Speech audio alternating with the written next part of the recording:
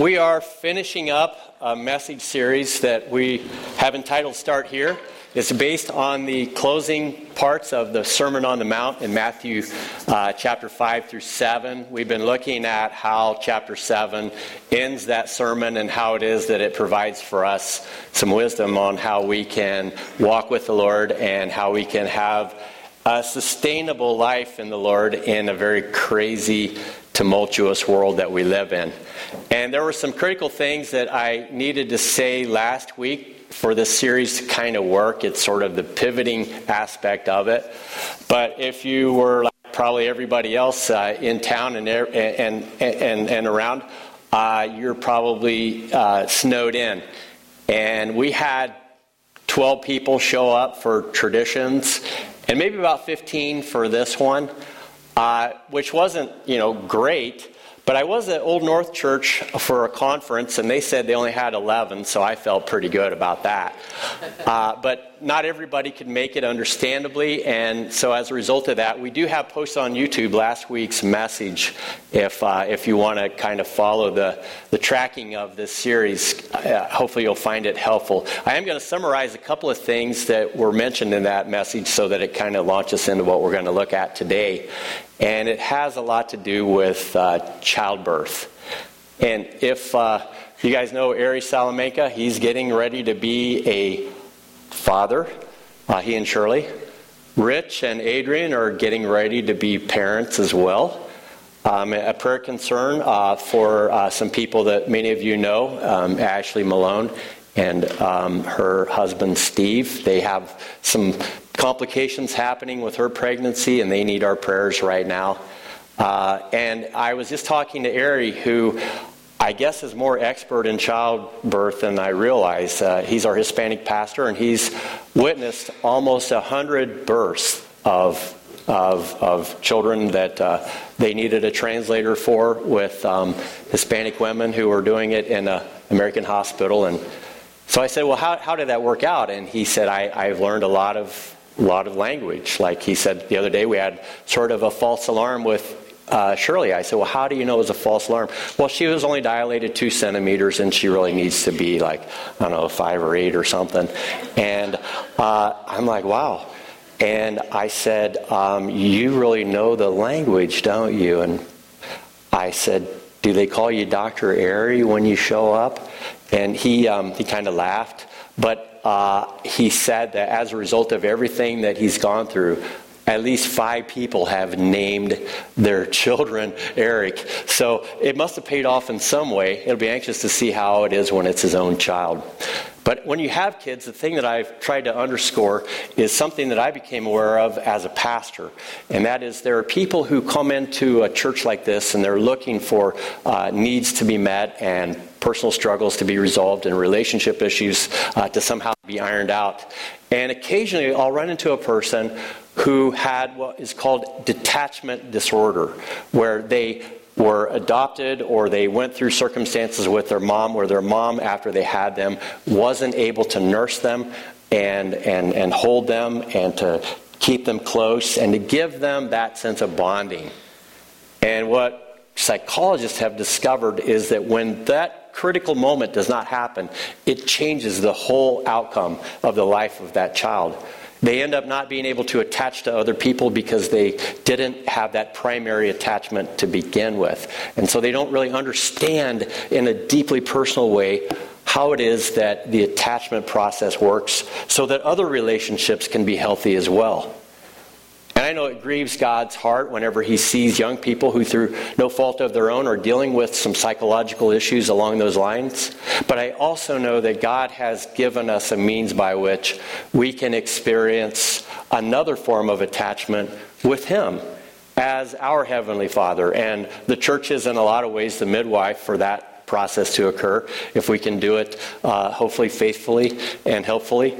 And as God uses us in that way, he gives us instruction on how it is that we can connect people to God in a way that there is a bond that sustains the relationship for the duration of that person's life. And a bond that hopefully sustains the relationship that you have with each other as you're connected to him. And in the message on last Sunday, it is a description of people who said, we're doing all of these wonderful works for you, Lord. And Jesus said to them, I never knew you. And it's an odd statement, and the only sense I can make out of it is that there are people who perhaps came to church, they do good works, they do things in the name of the Lord, but they've never learned to have a personal relationship with Jesus. And they've never went through each day of their life connecting with Him in prayer, asking Him for wisdom and guidance on the road, just taking everything that's going on in their lives and saying, Lord, can you help me with this? And that really is the bond-making process that is so critical for us. And my fear as a pastor is that anyone who is under my care as a shepherd doesn't discover that that experience is so vital for you staying strong. That daily being aware that Jesus is with you no matter what you're going through. Because it truly is the foundation for everything that will come.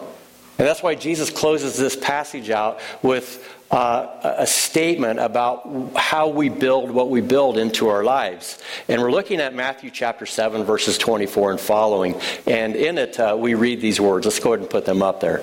Jesus concludes the sermon by saying, everyone then who hears these words of mine and does them will be like a wise man who built his house on the rock. And the rain fell, and the floods came, and the winds blew, and they beat on the house. But it did not fall because it had been founded on the rock.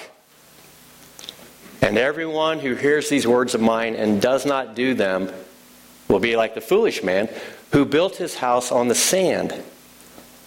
And the rain fell, and the floods came, and the winds blew, and beat against the house. And it fell, and great was the fall of it. And when Jesus finished these things, the crowds were astonished at his teaching. Why? Because he was teaching as one who really knew what he was talking about at the deepest level of our being. He's taught with authority, not as people who are just good at saying good things that need to be said without any connection to their life experience. And when Jesus ends the sermon, I know he has in mind all the people that are in front of him. And the significance of what the sermon really means to them and to people who will come afterwards. In Jesus' mind, there's a pattern that he's imitating that goes all the way back into their tradition, to the story that meant so much to them as a people, the story that shaped their identity, the story of coming up out of Egypt as God delivered God's people from Pharaoh and his armies and took them through the Red Sea and then stationed them at a place where they were beginning to learn what it meant to have a relationship with him. In that process, a critical moment occurred when God gave the law to the people and said, this is how you're supposed to live.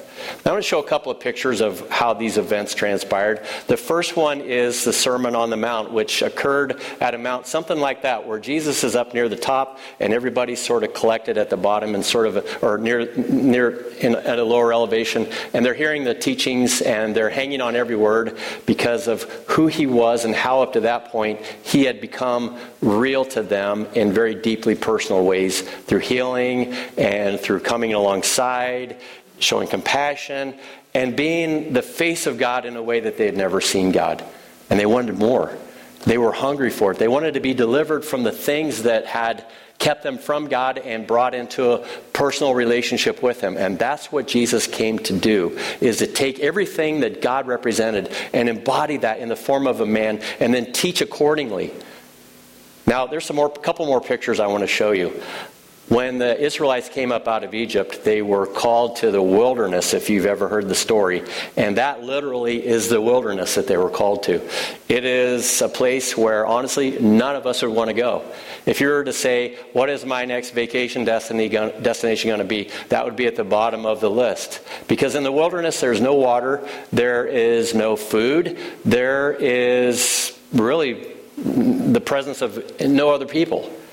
It is a place that is unsustainable and not practical at all as far as taking 1.5 million people and saying, we're going to hang out here for a while. Matter of fact, we're going to hang out here for about 40 years. But how do you take that many people and hang out in that place for 40 years and it begin to work?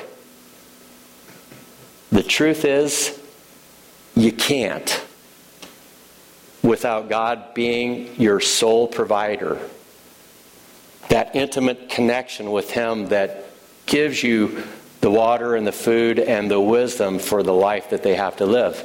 And a lot of these people who were in that setting had a hard time wrapping their mind around the fact that this isn't exactly what we had wanted, and yet God said this is what's essential, because you have to unlearn all the stuff you've learned in Egypt, like child sacrifice and all these weird cultic rituals, and you've got to relearn what it means to love your neighbors, yourself, and love God with all your heart, soul, mind, and strength.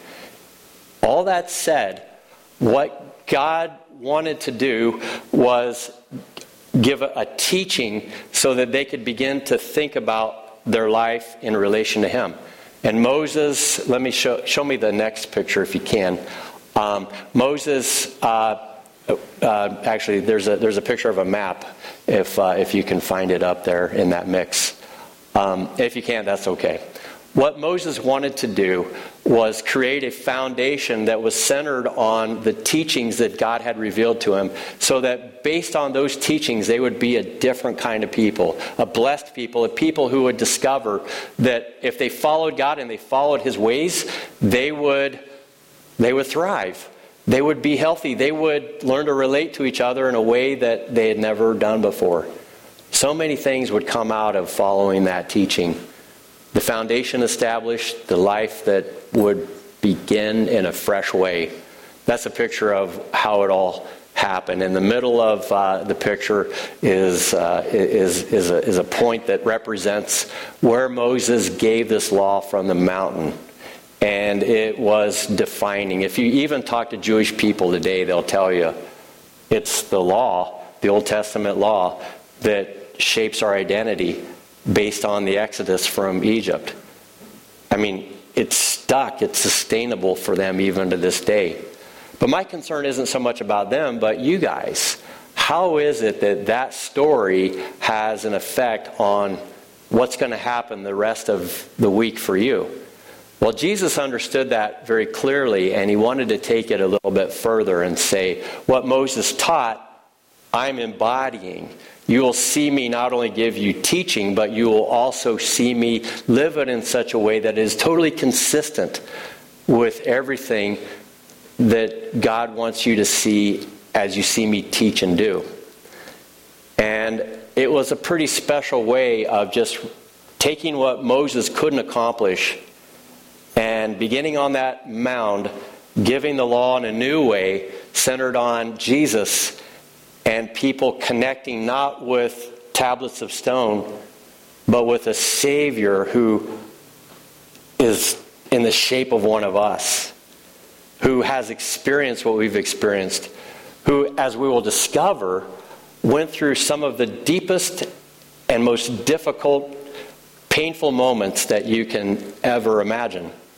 Who, even as He lived out His life and He cared for so many people, found Himself betrayed and unjustly arrested and tried and beaten as an innocent person through no fault of his own, and then being abandoned by everyone that originally looked at that sermon through the eyes of believers, seeing their teacher on the mound, giving them vital information that had weight and authority, and they were gone. And Jesus knew that it was going to be painful to do what needed to be done. And that was to help you be birthed into a new identity in Him. Why was that so important? Because the storm is coming. And when it comes, will you be able to weather everything that it brings into your world? Now, if you're a little kid, what's a storm that a little kid goes through? I think the first storm that I had as a little kid was walking on the concrete barefooted, stubbing my toe, pulling it up, and looking at all the blood gushing out of it and thinking, oh my goodness, I'm going to die. It was the most epic crisis of epic proportions you could imagine. And so what was my response? I yelled for my mom. I'm about 3 years old, and she so far had taken care of me. She protected me. She provided me a safe place. She was my security. I had bonded with her. She wasn't gonna let me suffer or let me, be thrown to the wolves, even though it was a stub toe. Well, fast forward to junior high. And then all of a sudden, some of your friends are not hanging out with you like you liked, and it's the end of the world. And then you get to high school, and a girl dumps you, and you're like, oh my goodness, I think I'm just going to take my life. And then you can't get into the school that you want to get into, or the job opportunity doesn't open up, and you're like, oh man, life has just ended for me. And it seems like as you go through life, the storms keep hitting. But the thing is, as we go through life, a stub toe doesn't mean so much. Rejection isn't really that big of a deal anymore. Missed opportunities, they happen a lot. You kind of calibrate yourself to be able to handle it, and it's not the end of the world. But the bad news is, as we go through life, the storms sometimes change in their complexity. And maybe you're at that place in life where the storms are so heavy, you're not even sure what to do. And as we have children or we have people in our lives that mean so much to us and they're hurting and things are out of our control, we know that's a storm, and we're thinking, what do I do? Where's my safe place? Who's going to catch me when I fall? How can I find, Jesus? Because when Jesus ended this sermon, he said, the storms are going to come, and it's going to be painful. And I want you to know that right out of the gate.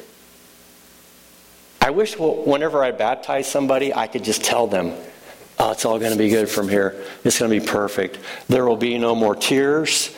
There will be no more sin. There will be no more sickness. There will be no more death. Wouldn't that be awesome? But the only place I read that is at the end of the Bible, not in the middle of the story. Rather, it is, be ready, because it could get painful. But don't lose heart if it does, because God's at work in the painful moments. Don't run away from them. The storms will strike you, and when they do, the main thing is that you're prepared. And so the first thing that you have to have in place is, are you connected to me? Is there a bond there where you feel safe with me in the storm? That I'm the one that you could go to when the storm happens? And if it is, then the next thing you need to do are two things. And what two things did he say when he opened up this part of the message in verse 24? He said, the people that weather the storm, the people that make it, do two things. Those who hear these words of mine, and those who do what? Those who do these words of mine. That's the difference. That's the only difference. The people that survive the storm are the ones who take seriously the words of Jesus to such a degree that when the storms come, he's their go-to. But not only that, they try to live it out in a way that when people see them going through the storm, it clearly has the imprint that Jesus is there helping them along the way. And there are reasons for that. As Jesus allows us to learn and grow like a parent allows their child to go through difficult times and helps them along. I think about my mom in that nurturing way, but I also think about her whenever I was probably just freshman in high school. I was out riding my motorcycle near the railroad tracks where I shouldn't have been riding it to begin with. And for whatever reason, a railroad tie got in my way, and I crashed the bike and I hurt my ankle. Thinking that I probably broke it, my mom was working. I went home, I called her, I said, Mom, I think I hurt my ankle. So she asked me a couple of questions. Is it swollen? Not really. Can you move it? Yeah. Is there any blood? No. I think I broke it. I think I need to go to the hospital. You know what her nurturing words were? Safe place that she was? Well, then you need to suck it up. And I'm like, wait a minute. That's not what you're supposed to say. But I think the reason why she said it was, you're mature enough now that you don't need me in the way that you used to need me. You need me in a way that says, you got to toughen up, and I've got to let you go through some toughening up experiences. But keep in mind, I'm not far away. I'll always be there. And she always has been. And I think that pattern of how a mother or even a father responds to a child as they develop and they mature in different ways is just the pattern that God is wired into everything to say, this is life, and this is actually life with me. But it won't work if you don't hear my words and you don't start living out the way of life that I've called you to live. Now, I don't know what you're thinking right now, but my guess is, just looking out and knowing some of you, I know some of the storms that are going on. And I know that you have questions in your mind about how God is part of that. And my hope is that as you look at the storm and you say, where is God in that? That you're drawing close to Him, and believe it or not, when you do, He will, in His own way, 10 times out of 10, He will lead you through it. But it's in a manner that's appropriate to the processes that you need to grow into as you go through it. But if you're like me, you're just pain avoidant. I mean, I don't really care for pain. I got to be honest with you. Not a fan of pain. You know the old saying, no pain, no gain. I'm like, no, there's a better way. And I'm looking for that better way. And sometimes I find it, but a lot of times I discover that the only way is the way of pain. And sometimes it's easy to kind of fool ourselves into thinking that we can short circuit the storms. We can find a way around. We can find a way to become whatever we need to become in the storm in order for it to just leave us alone. But that's really about our identity. It reminds me of the story. It's kind of funny of a fellow who was on an airplane, and he took a seat next to a very beautiful woman. And after some small talk, he asked her, "What do you look for in a man?" And a little bit surprised, however, she responded, "I like someone who can think on his feet and be swift like an American Indian." And then she thought for a second, and then, "I appreciate a man who's made a lot of money." And I know some Jewish men who've done exactly that have become great businessmen. But then she continued to ponder, and she said, "However, I'd also like to have this man be a fan of cowboys and pickup trucks and gun racks in the back." And this guy is just processing this, and as he is, she asked him, "By the way, what's your name?" And he responded by saying, "My name is Geronimo Goldstein. However, my friends call me Bubba."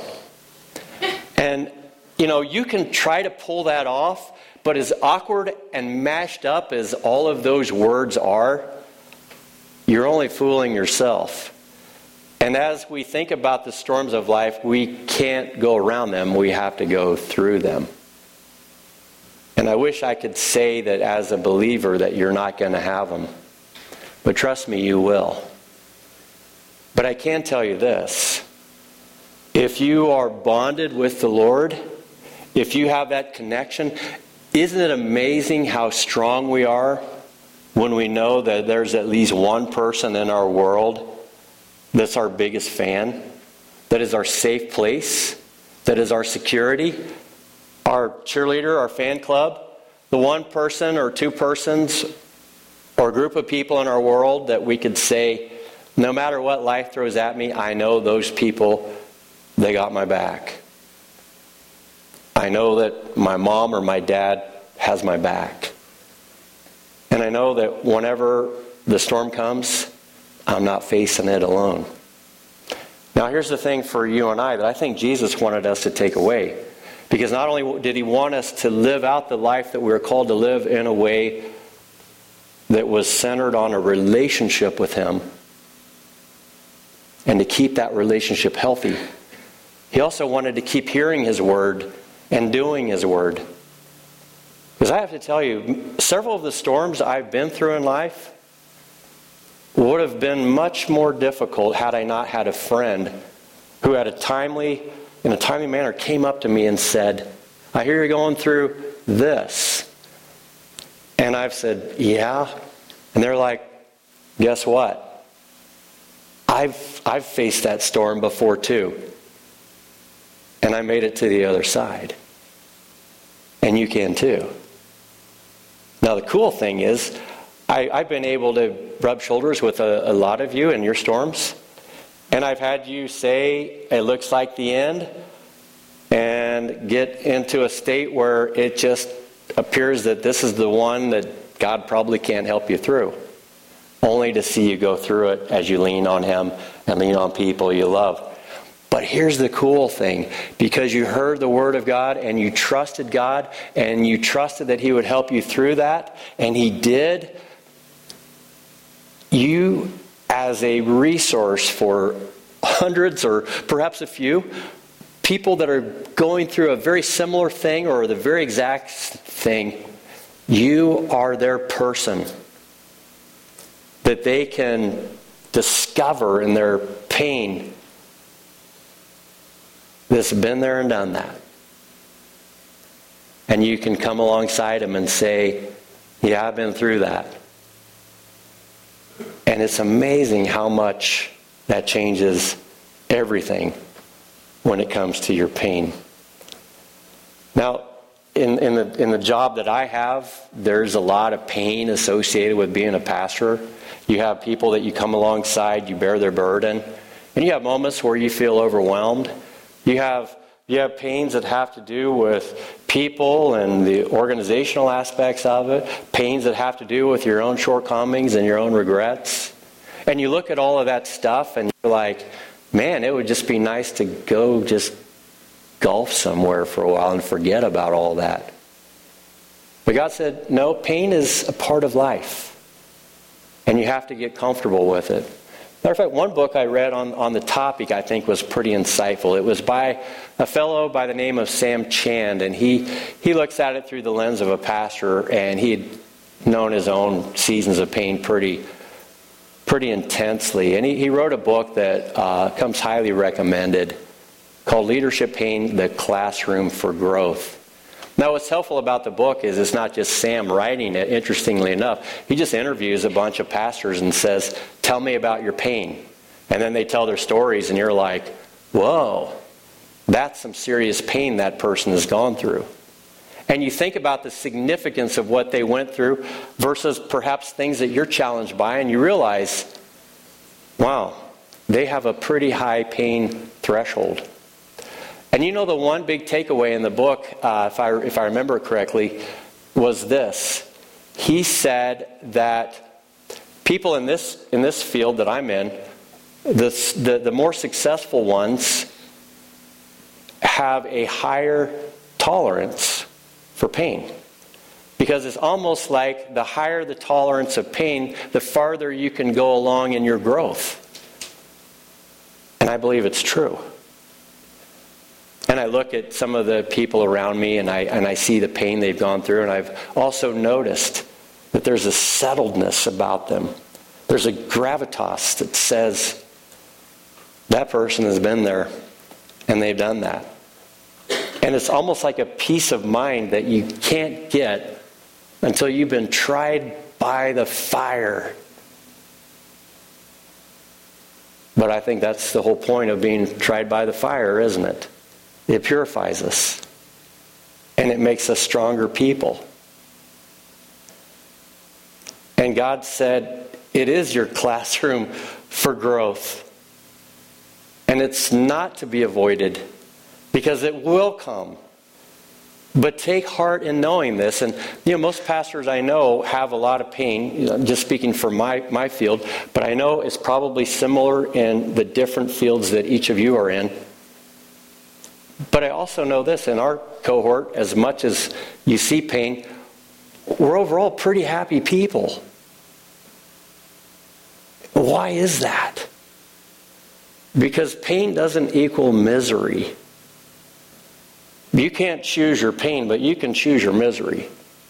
You can say, I'm miserable because all these things are happening to me. And once you jump on the victim train, it just takes you to a dark place where everything is against you at the end of that trip. And I think when it comes to pain, you don't have to be miserable. That really is a choice. But I do know this. You're probably very prone to being miserable and perhaps even a little powerless about it unless you are bonded with Jesus. Because He's the source of our strength. He is the only source of our strength. He is the only means by which we can build a foundation. If I could just end it with the clip up there of the building with the foundation. And I think about what that means on many fronts. As a parent, I think about all the stuff I've tried to wire into the heart and minds of my kids, and I hope that when they go out into their own and they make their own choices and they weather their own storms, that the foundation is deep enough. But I also think about you guys. And I truly hope that when it comes, and it will, because there are some people who aren't here because the storm came and they just said, I can't do it. And I want to tell them, they will come, but you can do it if you are bonded with Jesus and if you're bonded with a group of people that make it a safe place for you to weather the storm. And that's what helps you to have that foundation. And that's what helps you to minister to other people who are going through their own version of the storm. But here's where I want to end it. And that's this. Jesus, when He came and He went through His own painful ordeals, I don't think expected any of us to be crucified or to face what He did in the extreme sense that He did. But I think He knew that if we followed Him, if we didn't have a good connection with Him and a good foundation, that the pain, when it does come, and it will, you won't be able to sustain it. And what makes Jesus so significant in this is that He is the original, been there and done that guy. There's nothing that we've gone through that has the weight or magnitude in terms of the significance of pain that a human being can go through like He went through. And I think that's what gives Him the credibility to be our safe place, to be our Savior, to be the one that is worthy of our attention and our connection. And what we do here is try to present that as well as we can, because we know how important it is for you to be able to find that. It's why He came. And how important it is for you to understand that He's not distant, that He's not disconnected, that He's not indifferent to anything you're going through. On the contrary, He fully understands. And that's why He wants to be a part of every storm you face in life, so that you can do so in His strength. And I don't know what they are, and if you have some you want us to pray for, we will do that. Just put on your Connect card, and we're happy to pray about it. We need to pray about it. But we also need to know that you are connected with Him. And if you aren't, we want to enable that process to the best of our ability. So I'm going to end this message. I'm going to close it with prayer. And I'm going to ask God to work in your life and your heart. And if He needs to direct your path into that bonding experience with Him, where you're once and for all attached in a way that the love is unconditional, we want to make sure that happens. And then we want to make sure that along the way, you stay strong. Would you bow with me? Father, thank You that You have given us the embodiment of everything that was taught in Your vast wisdom throughout the recorded revelation of all of Your thoughts in the Scripture. In one man, Jesus. Thank You, Lord Jesus, that You are in this room, through your Spirit, that you are working in every heart here. That when we hear your word and we begin to do it, something comes alive in us and we change. And I pray, Father, for those who need to be rescued out of the kingdom of darkness and transferred into the kingdom of your life and light. I pray, Father, that if there's anyone here that you're working on, that you would just enable them to see with clarity why that's so important and why that is so valued by you to bring us into a relationship so that we may know you personally and forever. So I pray that if it's whether in this room, someone would come forward and just receive that gift, or afterwards in the studio or in the hallway, whatever it is, Lord, that you're doing in that heart, I pray that you would enable that process so that the bonding could begin. We thank you, Lord Jesus, for being with us through your word and through the things we do in response. And it's in his name we pray. Amen.